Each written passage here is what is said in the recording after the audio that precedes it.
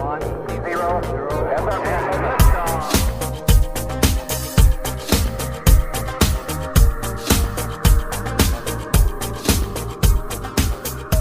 guys, welcome to another episode of Filter. On this show, we recognize the world can be a confusing place to live in. So what I seek to do on this show is to equip you to live with biblical clarity in our confusing world, so that you can face the chaos of life with wisdom, integrity, and courage. Suffering causes us to ask hard questions about life. It also tests our faith as we question God's goodness or even existence and the reality of a deeply broken world.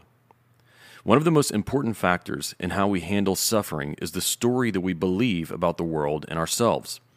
The story belief will determine the answers to those hard questions. My guest on today's show argues for the Christian worldview as the story we need in order to understand the condition of life and to live well in the face of suffering. I'm glad to welcome back Mark Talbot to discuss the second volume in his series, Suffering in the Christian Life, titled, Give Me Understanding That I May Live, situating our suffering within God's redemptive plan. Mark Talbot grew up in the Seattle area. When he was 17, he fell off a Tarzan-like rope swing and suffered a paralyzing accident that left him partially paraplegic. After graduating from Seattle Pacific College with a BA in English Literature, he completed his PhD in philosophy at the University of Pennsylvania. He began his teaching career as an assistant professor of philosophy at Calvin College in 1987, and then moved to Wheaton College in 1992, where he teaches courses on suffering, philosophical theology, philosophical psychology, David Hume, and Jonathan Edwards. Before we get into this episode, let me remind you that if you have not subscribed to our email list, to do so that you can get all future episodes sent right into your inbox whenever they drop. Just visit the link in the show notes and you can sign up on my website. Also, be sure that you're subscribed to Filter wherever you get your podcasts so that you can get all future episodes right on the homepage of wherever you get your podcasts. If you've been helped by this episode or one of our others, we would greatly appreciate it if you left us a rating and review and shared this show with your friends. Leave Filter a 5-star rating on Spotify and Apple Podcasts, and also write a review on Apple Podcasts. When you take these simple steps, it greatly helps us to get the message of biblical clarity out to more people. Well, without any further delay, let's jump into this conversation that I got to have with Mark Talbot. Mark, welcome back to the podcast. It's good to be with you, Aaron. Well, I'm really happy that you are back on. We had a great conversation last time. I really enjoyed it. I've loved your writing, and so, man, I'm I got excited the moment that we were able to set this up for us to be able to talk again. So I appreciate you making the time. I was really glad to do it. Yeah. Well, you've just released, or are releasing the... It's out now. It's out now. Okay. Yeah.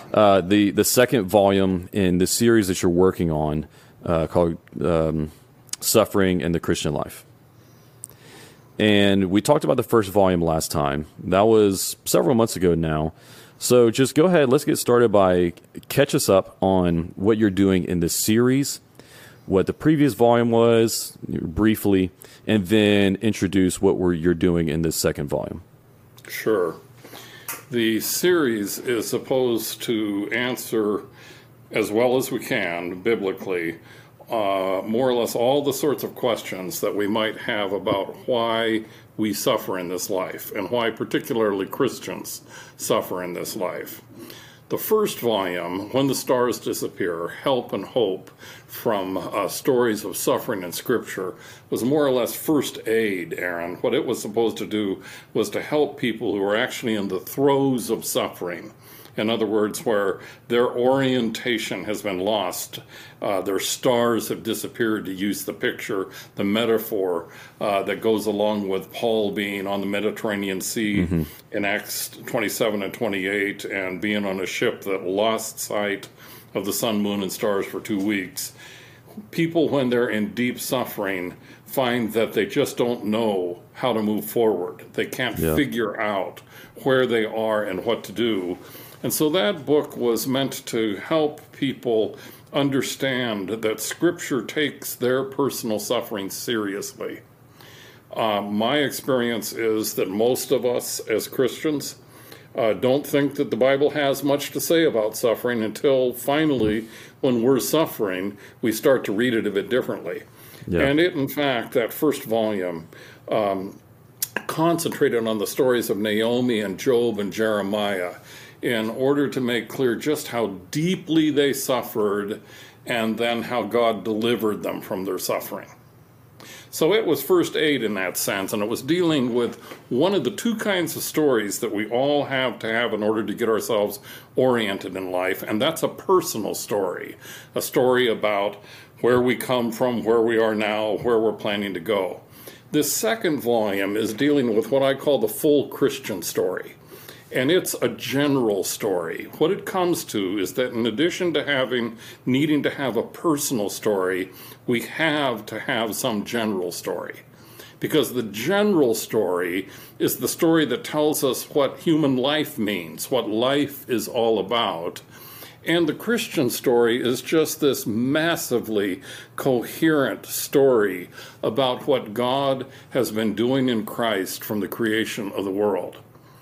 It's a story that when one understands the whole thing, it just takes your breath away. It has 4 parts: creation, rebellion, redemption, and consummation.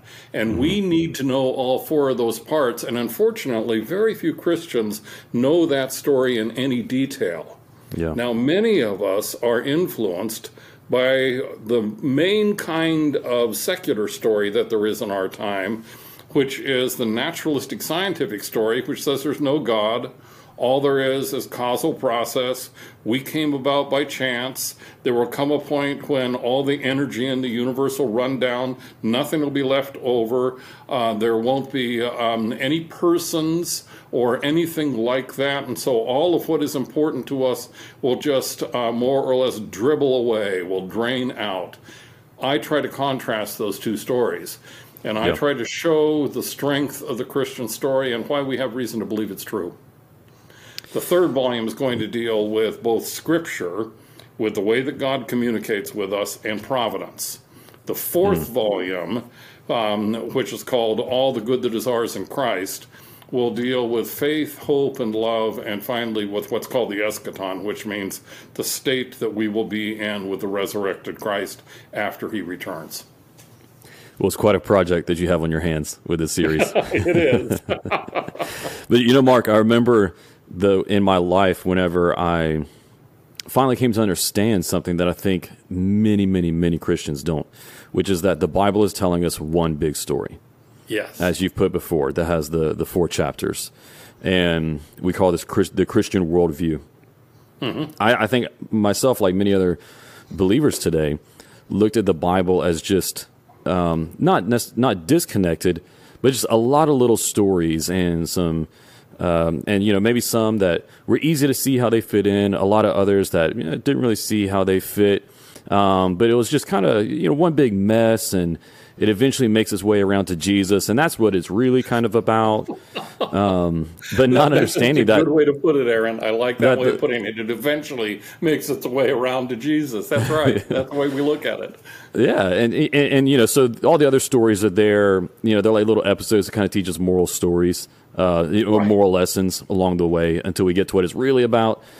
But then whenever I came along to and it was introduced to and learned about the Christian worldview and that the Bible is telling us one big story, and everything else we're reading is chapters and stages in that one big story. It blew my mind, and it opened up a world of, not just a world, not just a new intellectual world, but a new world for worship and for knowing God. And so we talk about the Christian worldview a lot on this show, but I think it's still worth time to time to just take a step back and explain it. And so since you've introduced that 4-chapter story of what the Bible is telling us, just let's assume that one of our listeners has no clue what we're talking about. This is new for them. Explain what it means that the Bible is telling us one story that we call the Christian worldview. It's giving us one unified way to look at life. we are human agents. I kind of like the term agents. I've been playing with it a lot, Aaron, because I think that lots of us as Christians, since we aren't too quick to speak to others about our Christianity, are acting as if we're secret agents. We are not supposed to act that way. We are to be public agents, but we're agents. And what it means to be an agent means that we act in time. Given the sorts of creatures we are, that's the way it's got to go. And so, in fact, in order for us to do anything whatsoever, we have to frame it in terms of a story. In order for you and me to be talking right now, there's a story behind this. It's a story of your having contacted me with my first book and saying I'd like to do an interview. Or doing that interview when I finished the second book and it was coming out, I thought, I'd like Aaron to do another interview with me. I contacted you. Then all of the little steps in between, such as, well, what days can you do this? What time can you do this? Where's the link that I have to have in order to get on your program and all of that? That's all part of a story. It's just the way that human beings live. Any human being who makes much of a life in the sense of making it to be something that is significant and that accomplishes something is working in terms of a story of that life. So if a student wants to become a physician and she decides that she wants to do that in junior high, she's got to start thinking about what steps do I need to take now in order to be able to get into a good college, once I've gotten a good college, to do well there, to be accepted to medical school, da-da-da-da-da-da. So stories are just central that way. Now, what the big, full Christian story does is it tells us the story that God planned and is executing. And it's just this wonderful story about the way that a loving God has wanted, a loving father has wanted to gather a bride for his son, Jesus Christ, who will worship him forever. One way to look at this is, with regard to any story, what is first in intention is last in execution. What is first in intention is last in execution. So you and I intended to have this talk today, but this talk is last in execution. We had to do everything else first. I needed to contact you. We needed to figure out when we were going to do it and all those sorts of things. What we're told in Revelation 21 and 22, which are the final two chapters of Scripture, is what God's intention was. And it was, in fact, to gather, God the Father's intention was to gather for his son a bride who would worship him forever. That is what motivated God to do everything, including the initial creation, and allowing us to make the choices that our first parents made in sinning the way that they did, in such a way that we could only then ever be right with God again if his son came to earth, if his son was incarnated and on earth fulfilled his mission in such a way that if we put our faith in him, then our sins can be forgiven. He needed then to be resurrected after his death, and that is in fact the sign that the world is not just the naturalistic place that scientists think it is. It's just not the sort of place where all there are causal laws that grind on forever and ever. Instead, what it is a place where God is behind the causal regularities, and where at the end of time he will break through them in order that those who have put their faith in his Son may live in glory with him forever. That's so good. Yeah, and once again, I think that if we don't have a picture of that big story that God is doing in Scripture, then we miss out on what you said, the intention that was in God the Father's heart, if we can put it that way. Yeah. That he had from before time, beginning in the creation, fulfilled to come in his kingdom, whenever it's fully established. And so you're using this story to guide us and to make sense of the suffering that we endure now. You talked about it before as, fitting in our particular or individual stories into this big overarching story. So Yes. with that overview of what the story is, what are the crucial worldview points that guide us through suffering, or that we seek to connect to whenever we are examining it in perspective with our own individual stories? The first is that God created what's called ex nihilo, which means out of nothing. And what that means is that there wasn't any material that God worked on which could have in some way or another offered resistance to his will. Instead, he created simply by speaking, "Let there be light. Let the earth be separated from the seas," so on and so forth. And so the creation story is about the way that God made things. Among the most important things that are said there, Aaron, is the fact that we are in Genesis 1 at the apex of creation. We are the reason God created this world. And we're told in Genesis 1:26 that before he created us, God thought and said, "Let us make humankind in our image, after our likeness, so that they can rule over the fish in the sea, the birds in the sky, the livestock, and all of the wild animals." The "so that" tells us what we were made for. And as soon as God made us, he blessed us.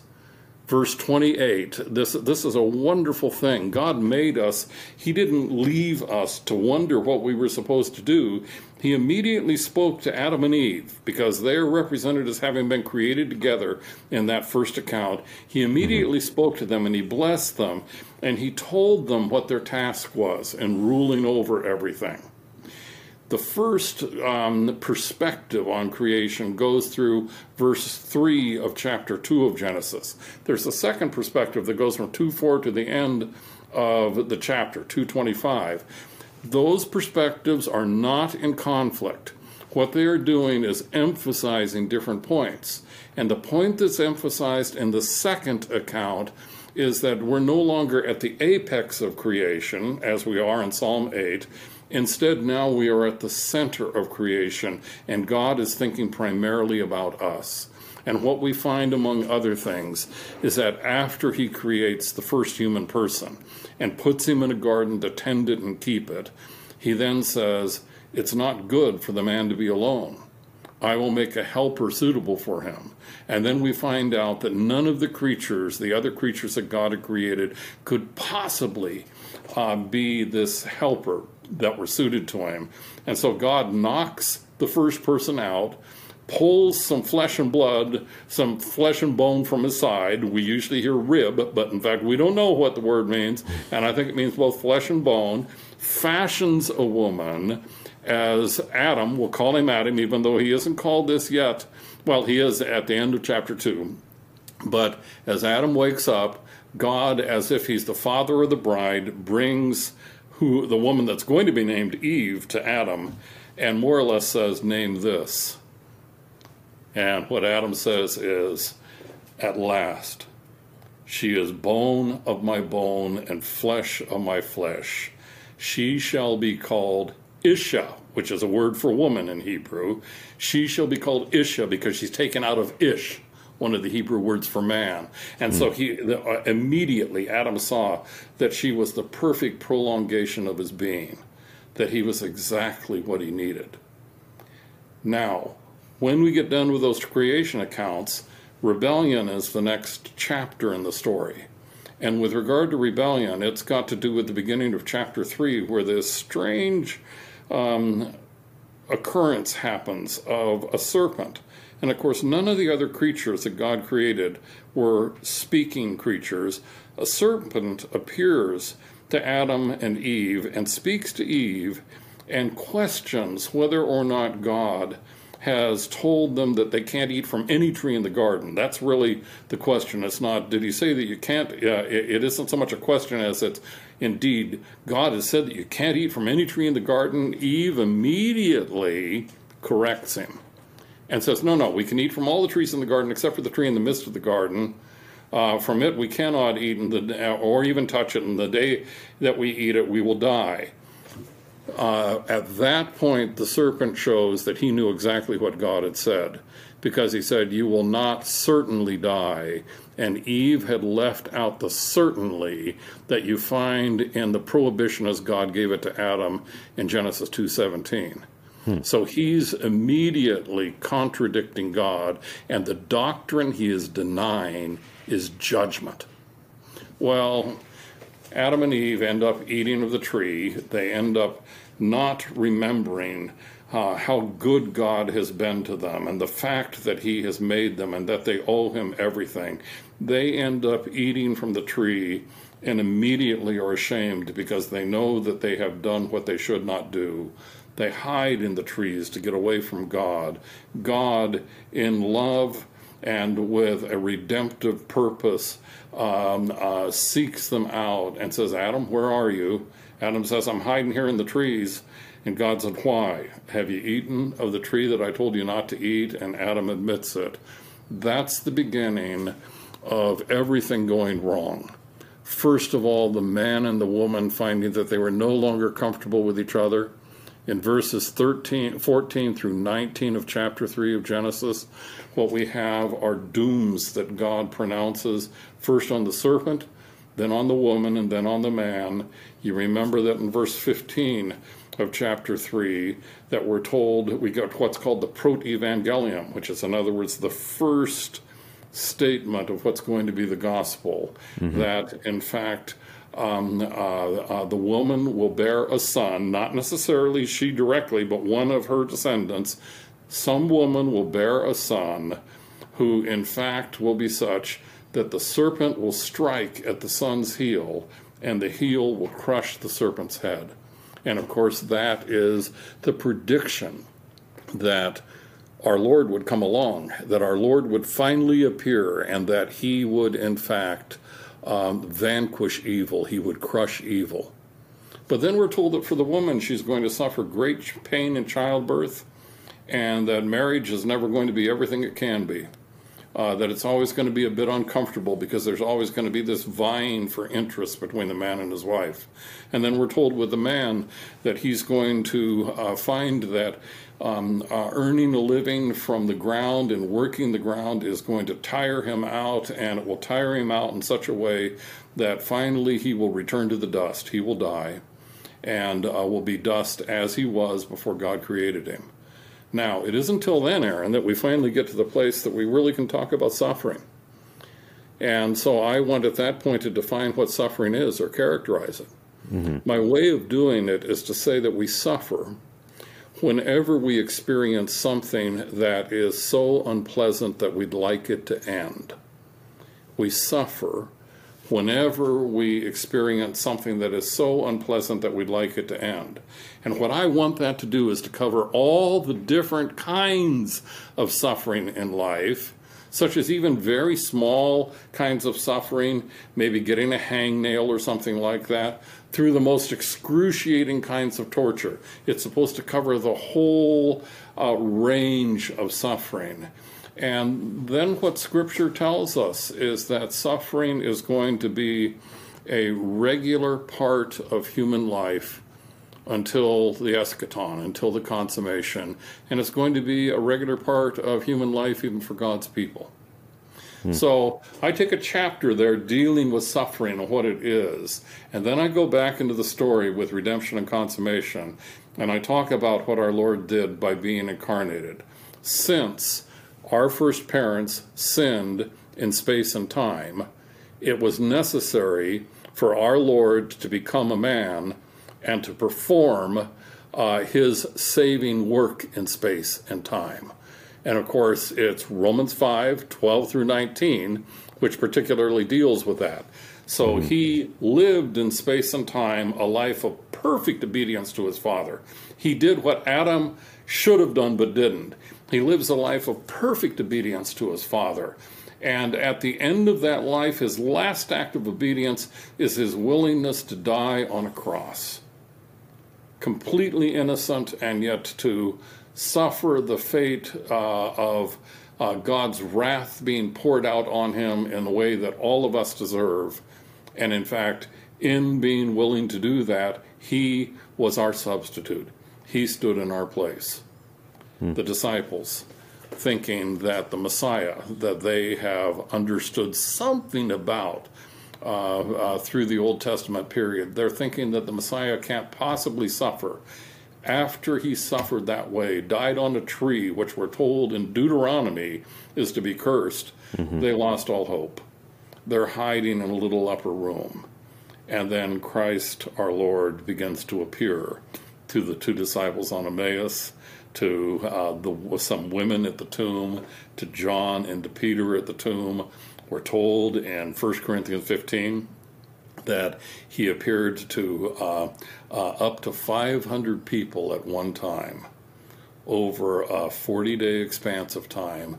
That was what convinced the Lord's first apostles and disciples that this man really was raised from the dead, and it was worth their witnessing to him in the way that he commanded them to do in Matthew 28, go into all the world and preach the gospel, baptizing them in the name of the Father and the Son and the Holy Spirit. He commanded them to do that. They became so sure that he had been resurrected that they were willing to be like lions in being willing to risk even their very lives, and in fact to be joyful about suffering for Christ's name. They started to carry the message forward. That's the message we're supposed to carry forward. We now look toward the consummation because we believe in the resurrection. Romans 10:9, if you confess with your mouth that Jesus is Lord and believe in your heart that he was raised from the dead, then you will be saved. Because we believe that, we are supposed to carry on their witness. That's our primary business now. The so that we found in Genesis chapter 1, so that they can rule over, has in fact now been displaced to some degree by the Great Commission. And Christians are supposed to carry out the Great Commission. We become Christians so that we can preach the Great Commission, and by means of our preaching have God and the Holy Spirit touch the hearts of people so that they come to Christ, so that they can be part of this bride that will meet Christ at the end of time and spend all of eternity with him in glory. I find your definition of suffering to be interesting. And because as you said, it encompasses a lot. Yeah. A lot of different things that we could place under that definition. And so it makes me wonder then, how do we interpret the different types of suffering that we go through? And particularly how we discern with that definition, is suffering something that should always be avoided at all costs? Or particularly what I'm considering is, are there times that we voluntarily accept suffering? Yes, good question. The closest biblical echo to the characterization of suffering I give is found in Hebrews chapter 12, where in fact we're told that God is going to chastise or discipline everyone who's his son or his daughter. That it's only, the way that it used to be said in the King James Version, it's only the bastards that he leaves alone, only those who he doesn't recognize as his children. And we're told that that people know, because of athletic training, that there are times to endure suffering for some greater good. And so that's where we get this picture of the fact that suffering is something we'd like to avoid, but there are times that we know that we shouldn't. Now, the interesting thing is that we're told by our Lord that if he was persecuted, we're going to be persecuted, and that if we are not willing to identify with him in such a way that we, in fact, will be persecuted, that he will not recognize us if we haven't recognized him. And so, interestingly enough, there's actually a pretty strong, do I want to say threat? I don't know if that's quite the word I want to use, Aaron, but there's a really strong warning there that if we try to hide our Christian identity in order not to have people look down on us, which is a form of suffering, of course.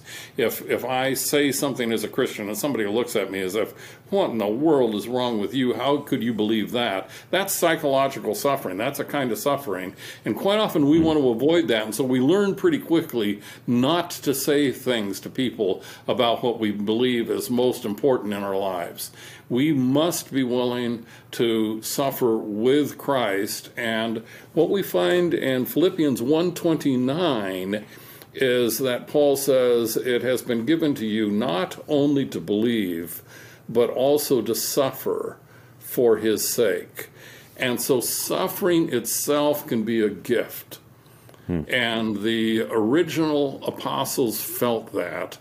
You find it very clearly in Acts 5, when after they have been preaching in the temple court and they've been taken in and thrown into jail and brought to tribunal before the Sanhedrin and warned that they mustn't speak in Jesus' name, and they say, well, we have to obey God rather than men with these things. They were flogged and then they were released. They came back to the rest of the Christian believers rejoicing that they were able to suffer for Christ's name. Mm-hmm. And so, in fact, suffering for Christ's name is one of the things that we are actually supposed to welcome in a, how do I want to say this? Not in a direct way. Suffering itself is never good. But suffering for some greater good, such as suffering for Christ's name, can very much be welcomable. Yeah. I think that there's many times in life that God leads us into a time of suffering because he has a great redemptive work that he wants to do through it, or he has a blessing that he wants to bring about through it. One of the things that comes to my mind, and it's not one that's a very not the most like spiritual example, I suppose, but the mother's voluntary acceptance of the pain of childbirth, right? But she endures it for the sake of the blessing that will come, which is the child. And or you could say, or parents who endure through labor, work labor in a career that at times feels like suffering and something they would rather get out of, but they do so for the blessing of their household. We can think of soldiers who endure hardship for the sake of their home and loved ones. And I think the greatest example would be Jesus himself, who voluntarily accepted the cross. And so, so that's what I was wondering about, because I think that us Christians, especially us Americanized Christians who see pain and suffering as something that is to always be avoided at all costs, aren't necessarily thinking about it in the most biblical way. That's right. We need to think about it differently.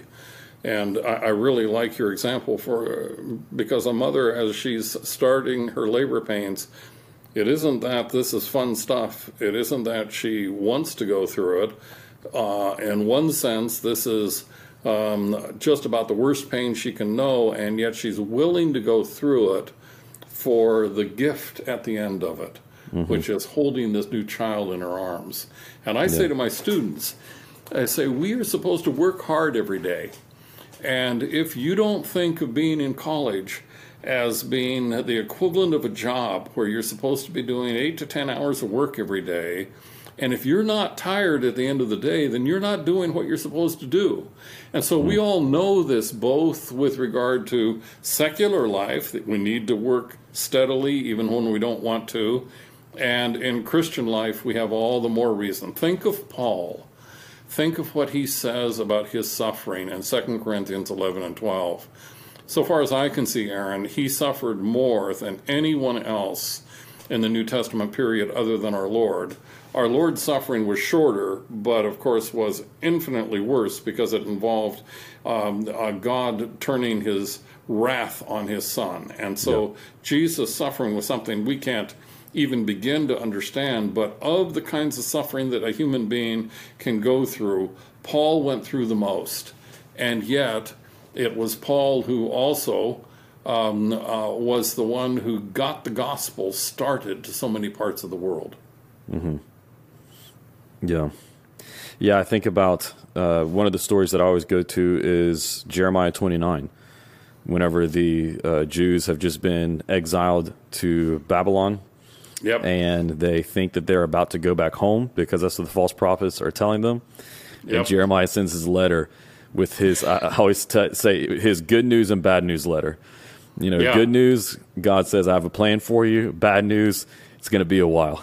Yep. But it turns out, but the most beautiful passage in there, which I think often kind of gets lost in how that phrase has been maybe, that one, Jeremiah 29:11, has been really kind of pulled out of context and twisted by some more prosperity gospel type preaching. So I think we really miss out on just the beauty and applicability of the story. They get that good news and bad news, but then he says, but I have a role for you in your suffering. He's, I'm going to leave you there. I sent you there. You're suffering because I have a plan. And he says, but if you accept my calling in your plan, which is to seek the well-being of the city, he says you will thrive. And, that phrase just hit me right in between the eyes several months ago. And I thought, how incredible.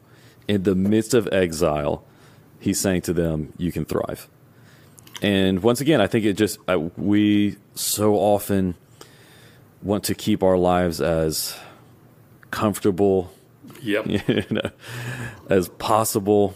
And we often miss out on the things that God has for us whenever he's calling us to step out and take risks, or whenever we're going through times of difficulty, we, instead of leaning into it and asking God, what's your invitation here for me? Yes. Understanding that he's not doing it because he's vindictive.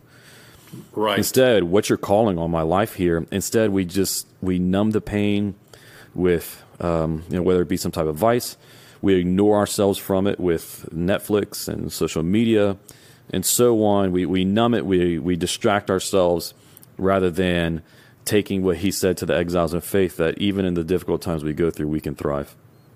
And one thing we need to think of is that for most of us, getting to the place that we understand Scripture is a kind of mild suffering, because you have to work at it. Yeah. And yet working at it ultimately leads to this great gift that you have the sense of the way that God the Father, through God the Son, by means of the Holy Spirit, is speaking to each of us directly about what he would have for us and for all people.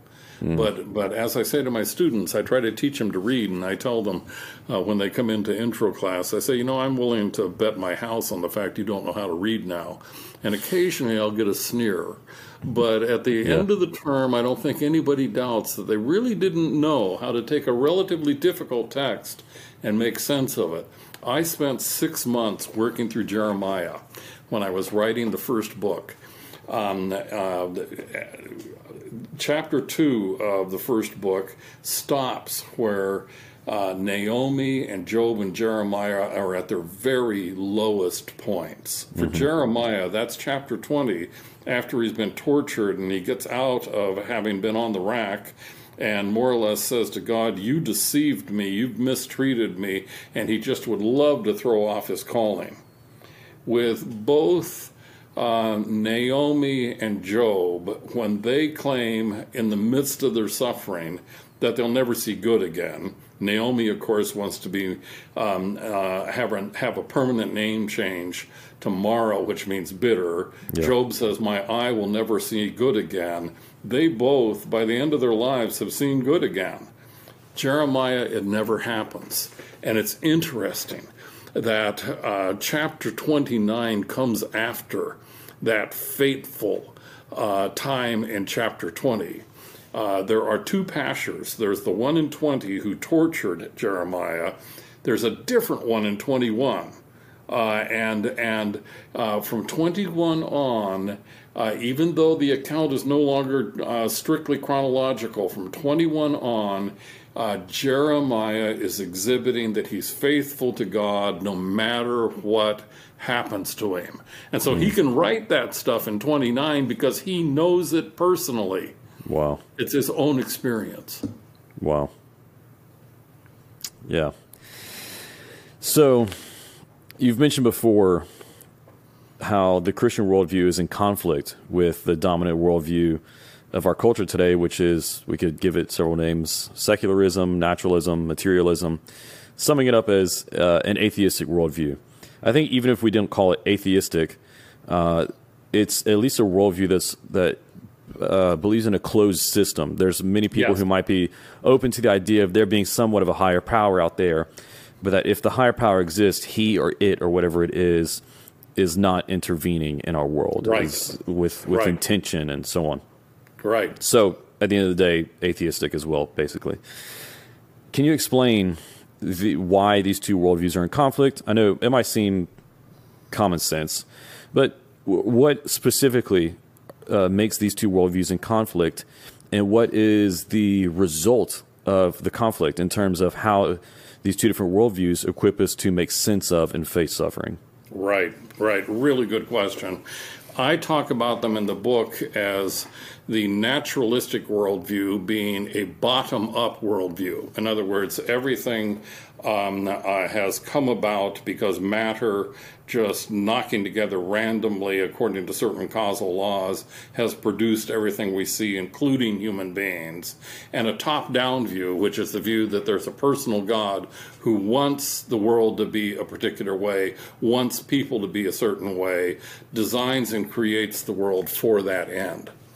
Now, I actually, in an epilogue, talk a lot about E.O. Wilson. He wrote a book called The Meaning of Human Existence. He was one of the great natural scientists of our time. His basic work was done with termites, I think it was, or in any case, it was with some small social insect. And he grew up in a Christian home, but threw it off at some point, and wants to say that there's just nothing about this world that suggests that there is any ultimate meaning to it. And so he wants to say now human beings can make up the meaning for themselves. But here's the interesting thing, and this is picking up on one of the really important parts of your question. Human beings, in order to have hope, need to feel that the story that they're living has a chance of coming out right. And among the things that means is that if people have done what they should, that they will get good. If they have done what they shouldn't, that they'll get bad. That's why almost all of the stories we still see on television, at the end, the bad guys get what they deserve, the good guys get what they deserve. None of that can be true on a naturalistic perspective. What's going to happen is that the world is just going to fritter out into useless energy. And so the naturalistic story, I want to say, is just a story fragment. It's just part of a story. It doesn't include creation, because the idea is that matter has always existed.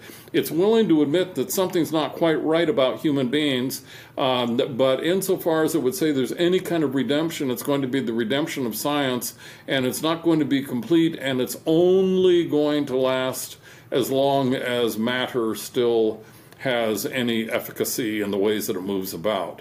So the naturalistic story ultimately is not the kind of story that can satisfy a human being, and it can't give you hope.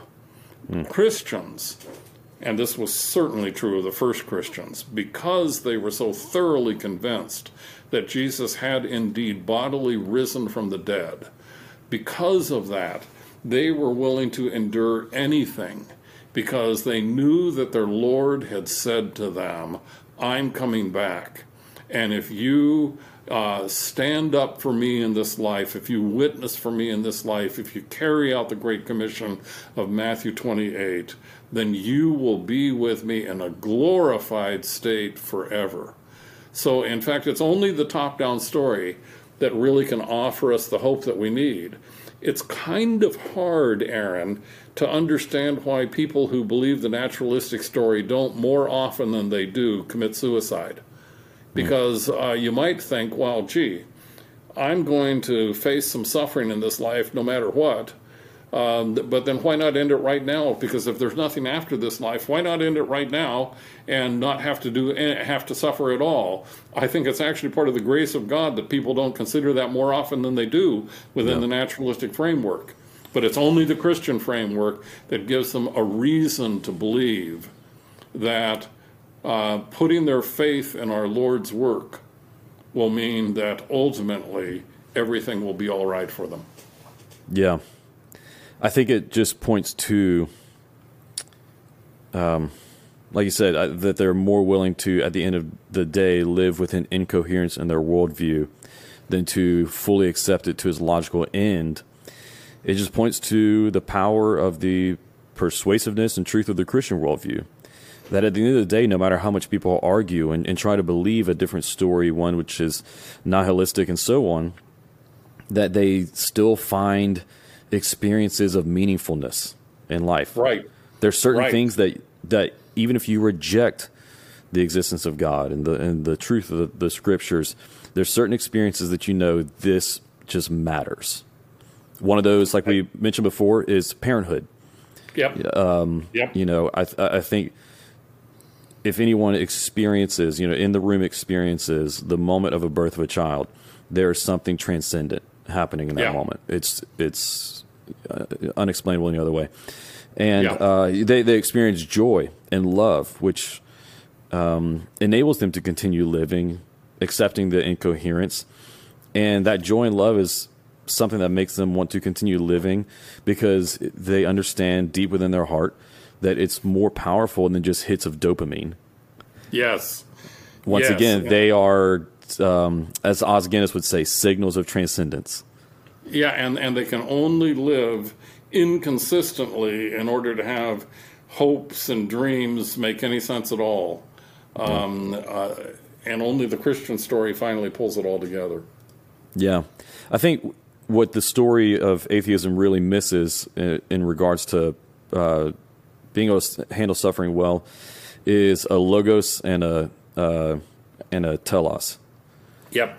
Right. Yep. It misses a telos, like you put before, which would be a vision of a future hope to look forward to in the midst of our suffering that that enables us to persevere, gives us an assurance as we go through suffering. But then the logos, it doesn't have a sense of purpose or meaningfulness, significance to help us to endure the sufferings that we go to, because otherwise, if our lives don't really matter in the grand scheme of things, then what's the point with putting up with the various sufferings we endure in life? Language is tremendously important for people such as us who are not just captive to our environment and our instincts. Because without language, we don't get a framework of meaning within which we can then live. And that framework of meaning ultimately involves stories.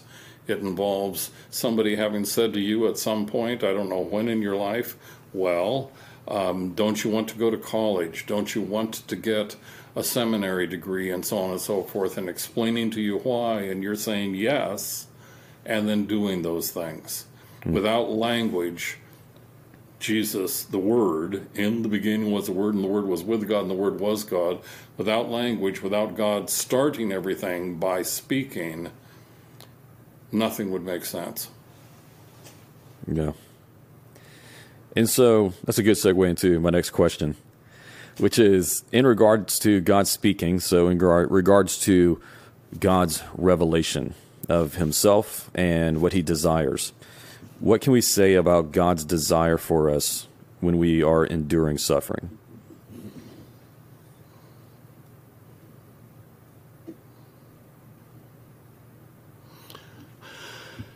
His desire is that we will endure it in a way that makes manifest why we endure it, that we are enduring it because of our faith in what his Son has done. and in such a way that others might ask us, how is it that in the midst of this awful thing, you still can have hope? One of my colleagues had a daughter who was diagnosed with a neuroblastoma when she was in high school. At the time, there was no 5-year survival rate for anyone who was a teenager who had that neuroblastoma. She, from the beginning, had a sense of God's presence to her in the midst of that, in such a way that at the very first Thanksgiving after her diagnosis, when they were at a friend's house where they always would say what they were thankful for that year, she said she was thankful for what she was dealing with because it gave her a sense of God's presence. And Wow. At least for me, what I've found again and again is that no matter what kind of suffering I'm going through, and in a way being in a wheelchair is the least of the things that I've dealt with, no matter what kind of suffering I'm going through, God is there to witness to me of his love for me. Sometimes more clearly than others. Sometimes I'm only clear about that as I'm coming out of something that's awful. Yeah. But he's always there. And so we endure in order for us to gain the kind of character that Romans 5:3-5 talks about, that then has this hope, and a hope that can't be put to shame, that the Holy Spirit is witnessing in our hearts, that to endure like this means that we will spend eternity with God in Christ. Yeah, it's beautiful. It makes me think of how one of the things that always touches me the most, and whenever I'm going through a time of difficulty or whatever type it might be, and what pulls me back from cynicism, pulls me back from the edge, is this thought that we serve the God who bleeds. And I think that if we were to be talking to someone who wanted to understand the uniqueness of Christianity and the worthiness of Jesus to be adored and worshipped, if there's just one thing we could say, we could point to that find me any other God who bleeds for his people. Yeah. And and so that's just what came to my mind with that answer and that story, and what a consolation that is to us, and that when we go through suffering and we know that he understands it, and that he took it upon his own body to bring the end to it, which is that hope that we look forward to. That he suffered in a way that we never will, and so therefore any of our suffering is to him fully understandable. Yeah. Wow, well, we talked about some big things, some heavy things in this conversation. Let's just end with, what do you hope listeners to this episode, but also readers of this second volume, what do they hope that they take away from it? I'd hope that they want to know the full Christian story and its details, because it's the more you know that story and know its details that you find yourself convinced of the Christian truth. For human beings, conviction comes out of coherence, and coherence comes out of lots of details being put to a story. Once we are sure that the Christian story is true because we really believe that our Lord was raised from the dead, the more details we can put to the full Christian story, the more we will find ourselves resting in the truth of it and willing to witness of it to others. That's great. Great point to end on as we come to the close of our conversation here today. I enjoyed it so much. I just want to thank you again for the work that you're doing, and also for your willingness to join us here on the show, because I've even if it were just me, I have been greatly blessed by it, but I know that many others will be as well. And so just want to thank you for that. For those of you guys who are listening and you want to pick up a copy of Mark's second volume in this series, I'm going to have it linked in the show notes along with the first book, so you can pick up both if you don't have those yet. I highly recommend them. They're excellent, excellent books. So once again, go to the show notes and you can get those books. I'll also have Mark's bio and ways to get in touch with him if you're wanting to reach out. So thank you once again, Mark, just so much for your time, and thanks for coming on Filter. Thank you all, Aaron.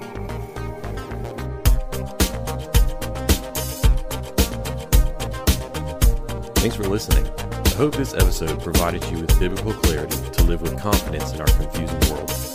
If you enjoyed this episode and you'd like to help support the podcast, please share it with others, post about it on social media, or leave a rating and review. To catch all the latest from me, you can go to my website, aaronchamp.com. While you're there, subscribe to my newsletter so that you can be updated anytime I share new content. You can also follow me on Facebook, Instagram, and Twitter at Aaron M. Champ. Thanks again, and I'll see you next time. Until then, hold fast.